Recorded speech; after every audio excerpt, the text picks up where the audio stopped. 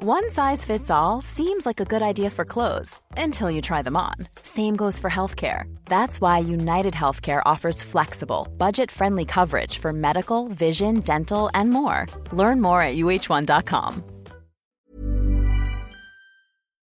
Hello? Hello? Podcast Network Asia. Hello and welcome to episode 184 of The 80%. Which one would you prioritize? Minimizing your spending so you can save and invest as much as you can every month? Or use your time to look for an investment that will give you the highest returns? Many would choose to look for the best investment instead of minimizing their spending so they can invest more. And I think that's a mistake.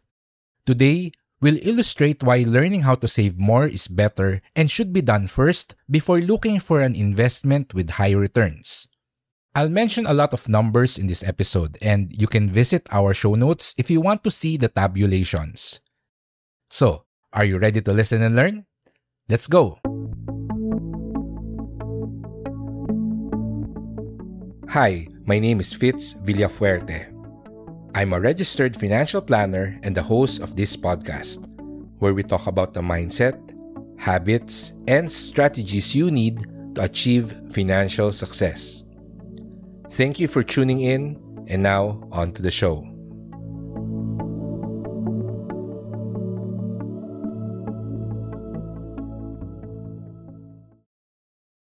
In recent years, as more and more people seek financial advice from me, I've come to realize one important lesson about saving and investing. And that is, it's better to maximize the amount that you save first before optimizing your investment returns. Truth be told, people ask me, what's the best investment? More often than how to save more money. There's nothing wrong with looking for the best investment, and you should. But if you really want to grow your wealth fast, then your initial focus should be to maximize the amount you save every month.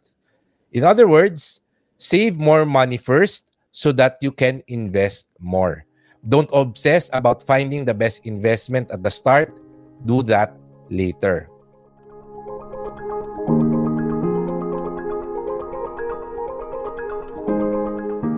Yung mga kakilala ko, talagang hanap ng magandang investment. Sabi ko sa kanila, may naipon ka na naman eh. Just invest kung ano yung accessible sa'yo. Just invest where it is convenient. And then, try to go back to your spending, to your budget. See how much you can really save every month so that you can invest more. Once you have optimized yung iyong spending habits and you are really saving a lot every month, then that's how you transition towards a better investment, an investment with higher returns. Pero hindi eh. Kalimitan and siguro impulse na rin talaga ng tao, gusto talaga nila hanapin muna yung magandang investment. And then once na mahanap na nila yung magandang investment, tsaka sila nag-iisip kung paano mas maraming pera na ilalagay doon. So, nauuna muna yung paghahanap ng magandang investment versus kung paano i-maximize yung savings.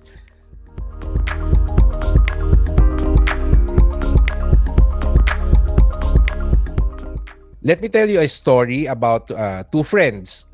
Yung first one, si Sally. And si Sally, meron siyang sweldo na 30,000 pesos a month. And then, ang monthly savings niya ay 5,000 pesos. Meaning, doon sa 30,000 na sweldo niya, 25,000 lang yung nagagastos niya. Yung 5,000 talagang ina-allocate niya for savings. Yung kaibigan niya, si Ivy, ganun din yung sweldo niya. 30,000 pesos a month. Pero medyo mas magastos si Ivy. Si Ivy, 27,000 pesos yung nagagastos niya. So, ang savings niya ay 3,000 pesos per month lang. Again, si Sally, 5,000 pesos per month ang sinisave. Si Ivy, 3,000 pesos per month. Si Sally, isa siyang magaling na saver. And na-maximize niya na yung gastos niya. And to be fair, she's also a regular investor. Sally puts her monthly savings in an investment that earns 5% annually.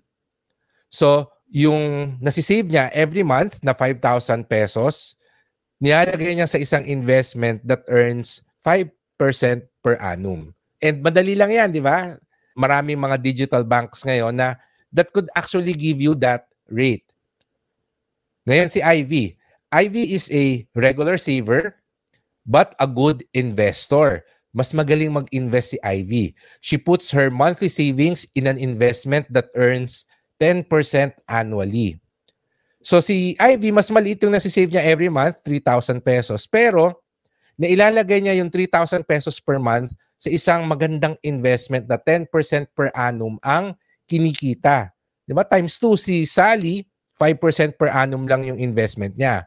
Pero si Ivy, 10% per annum. Ang initial candidates dyan would be the stock market or an equity fund, pag 10% per annum. More often than not, it's a growth fund, a mutual fund that invests in the equities or direct investments in the stock market.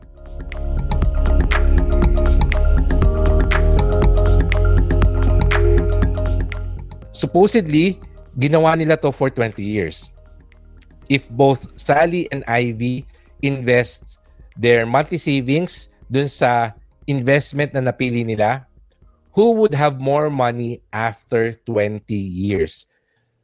So, 5,000 pesos per month for 20 years invested in an investment that earns 5% annually versus yung kay Ivy na 3,000 pesos per month invested for 20 years in an asset that earns 10% annually.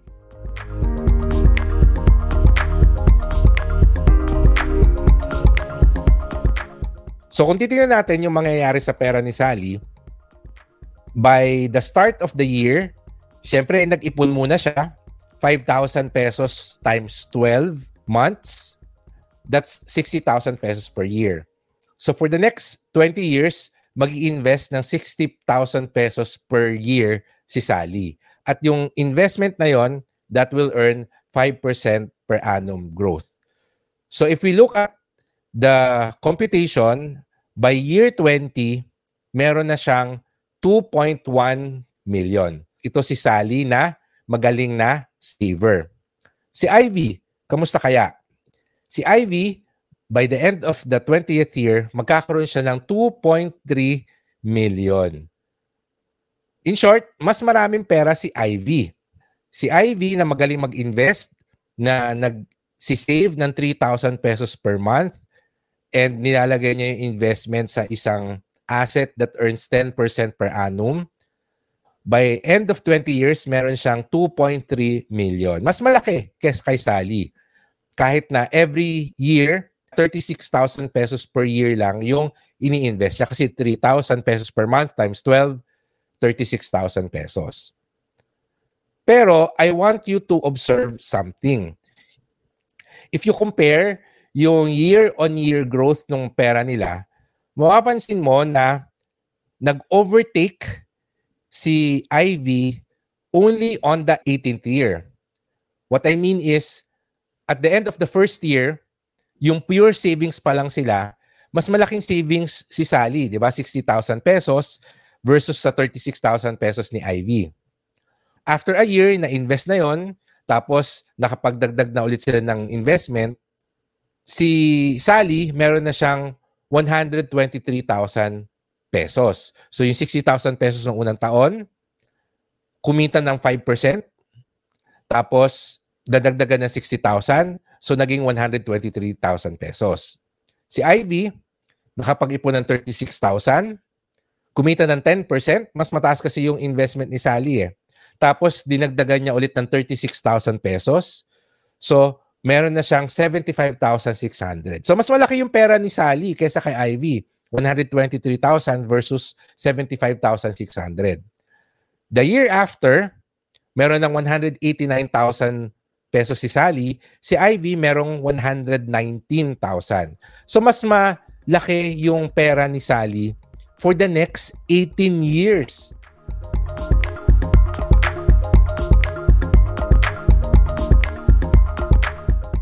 On the 18th year, meron ng 1.83 si Sally, 1,832,000.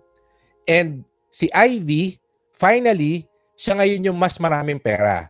1,841,000. So imagine niyo yun, just because mas magaling mag-save si Sally, mas malaki yung sinisave niya, kahit na half lang yung kinikita ng investment niya, siya yung mas malaking value ng investment for 18 years. And the overtake lang siya ni Ivy on the 18th year. Para sa akin, hindi naman kasi ganito yung reality. Kung magkaibigan sila, syempre sasabihin ni Ivy, uy, ba't dyan ka nag-i-invest? Dito ka mag-invest sa kung saan ko nilalagay yung pera ko kasi mas mataas dito. What I'm trying to say is, eventually, I'm very sure, in the next 18 years, itong si Sally, hindi niya papabayaan yung pera niya doon sa 5% per annum growth lang. Kasi eventually, makaka-discover siya ng an investment with better returns, or gagawin nga ni Ivy, sasabihan niya yung kaibigan niya na si Sally, dito ka na lang sa 10% maglagay. And if that happens, just imagine kung gaano kalaki yung magiging lamang ni Sally over kay Ivy. Madali maghanap ng bagong investment. Sasabihin lang ni Ivy kay Sally na, o dito ka na mag-invest 10%. So anong gagawin ni Sally? Next month, doon na siya mag-i-invest doon sa 10% per annum. Pero pag sinabi ni Sally kay Ivy na kung gusto mo mas malaki yung investment return mo, kailangan lakihan mo yung ini-invest mo. So itong si Ivy na nagsisave ng 3,000 pesos per month, hindi ganun kadali, or it will not be instant na 5,000 yung may invest niya or mas malaki. Kasi kailangan niyang balikan yung budget niya, kailangan niyang balikan yung ugali niya sa paggastos, kailangan niyang pag-aralan yung kanyang spending habits para ma-maximize niya yung i-invest niya every month. And that will take time. Sabihin na natin 2-3 months bago siya makapag-adjust ng lifestyle kasi gusto niyang makapag-invest ng mas malaking pera. Unlike si Sally, instant next month, doon na kagad siya mag-invest doon sa mas mataas ang returns.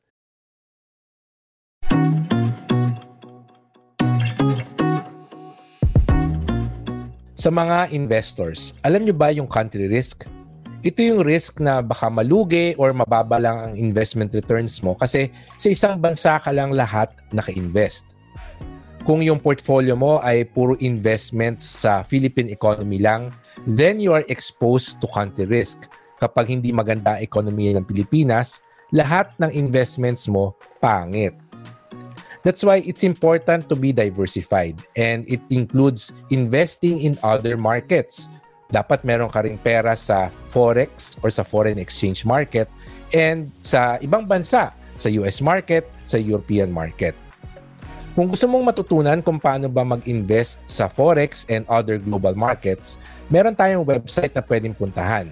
You can go to bit.ly/learnforexph and nakalagay doon yung first steps on how you can invest in forex and the other global markets. Again, that's bit.ly/learnforexph. bit.ly/learnforexph, all small letters. And take that first step towards diversifying your investment portfolio in other markets.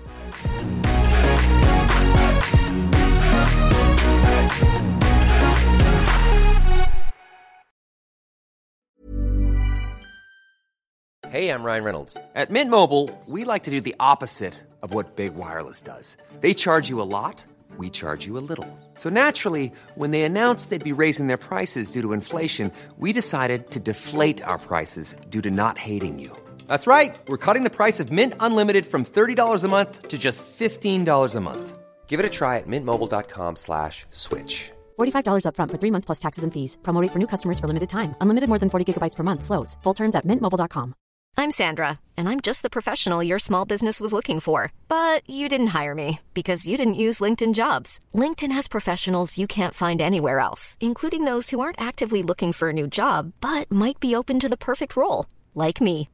In a given month, over 70% of LinkedIn users don't visit other leading job sites. So if you're not looking on LinkedIn, you'll miss out on great candidates like Sandra. Start hiring professionals like a professional. Post your free job on linkedin.com/people today. This is the reason why saving money or maximizing the money that you save every month is more important than trying to look for the best investment out there. Sayang kasi yung energy natin na aral tayo ng magandang investment, tanong tayo ng tanong, hanap tayo ng hanap, pero hindi natin pinag-aaralan yung gastos natin, yung saving habit natin. And I hope yung illustration natin will help you realize that dapat mas malaki yung energy na ginagamit natin sa pagpapalaki nung nai-invest natin every month, maximizing our monthly savings and investments rather than using a lot of our energy in looking for the best investment.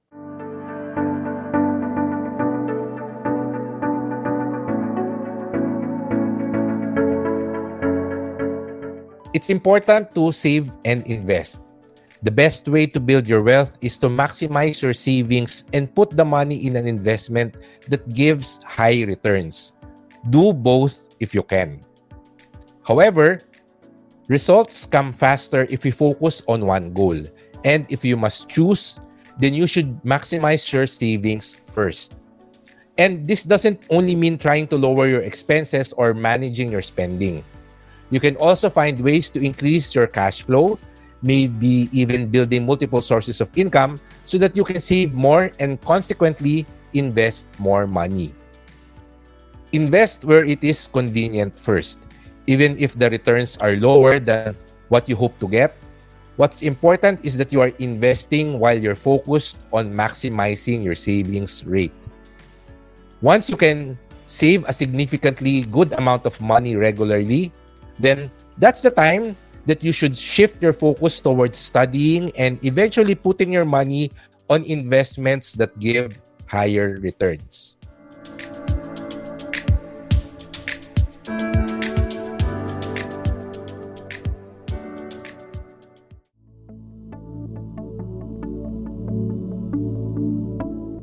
And that's the end of our episode. Thank you for listening. Again, if you want to see the tabulations, you can visit our show notes. To contact me or catch up on our previous episodes, you can visit our official website, the80percentpodcast.com. Lastly, be sure to subscribe to our podcast, leave us a review, and share it with your friends. Muli, ako si Fitz Villafuerte at magsama-sama ulit tayo sa susunod nating episode. Goodbye, take care, and stay safe.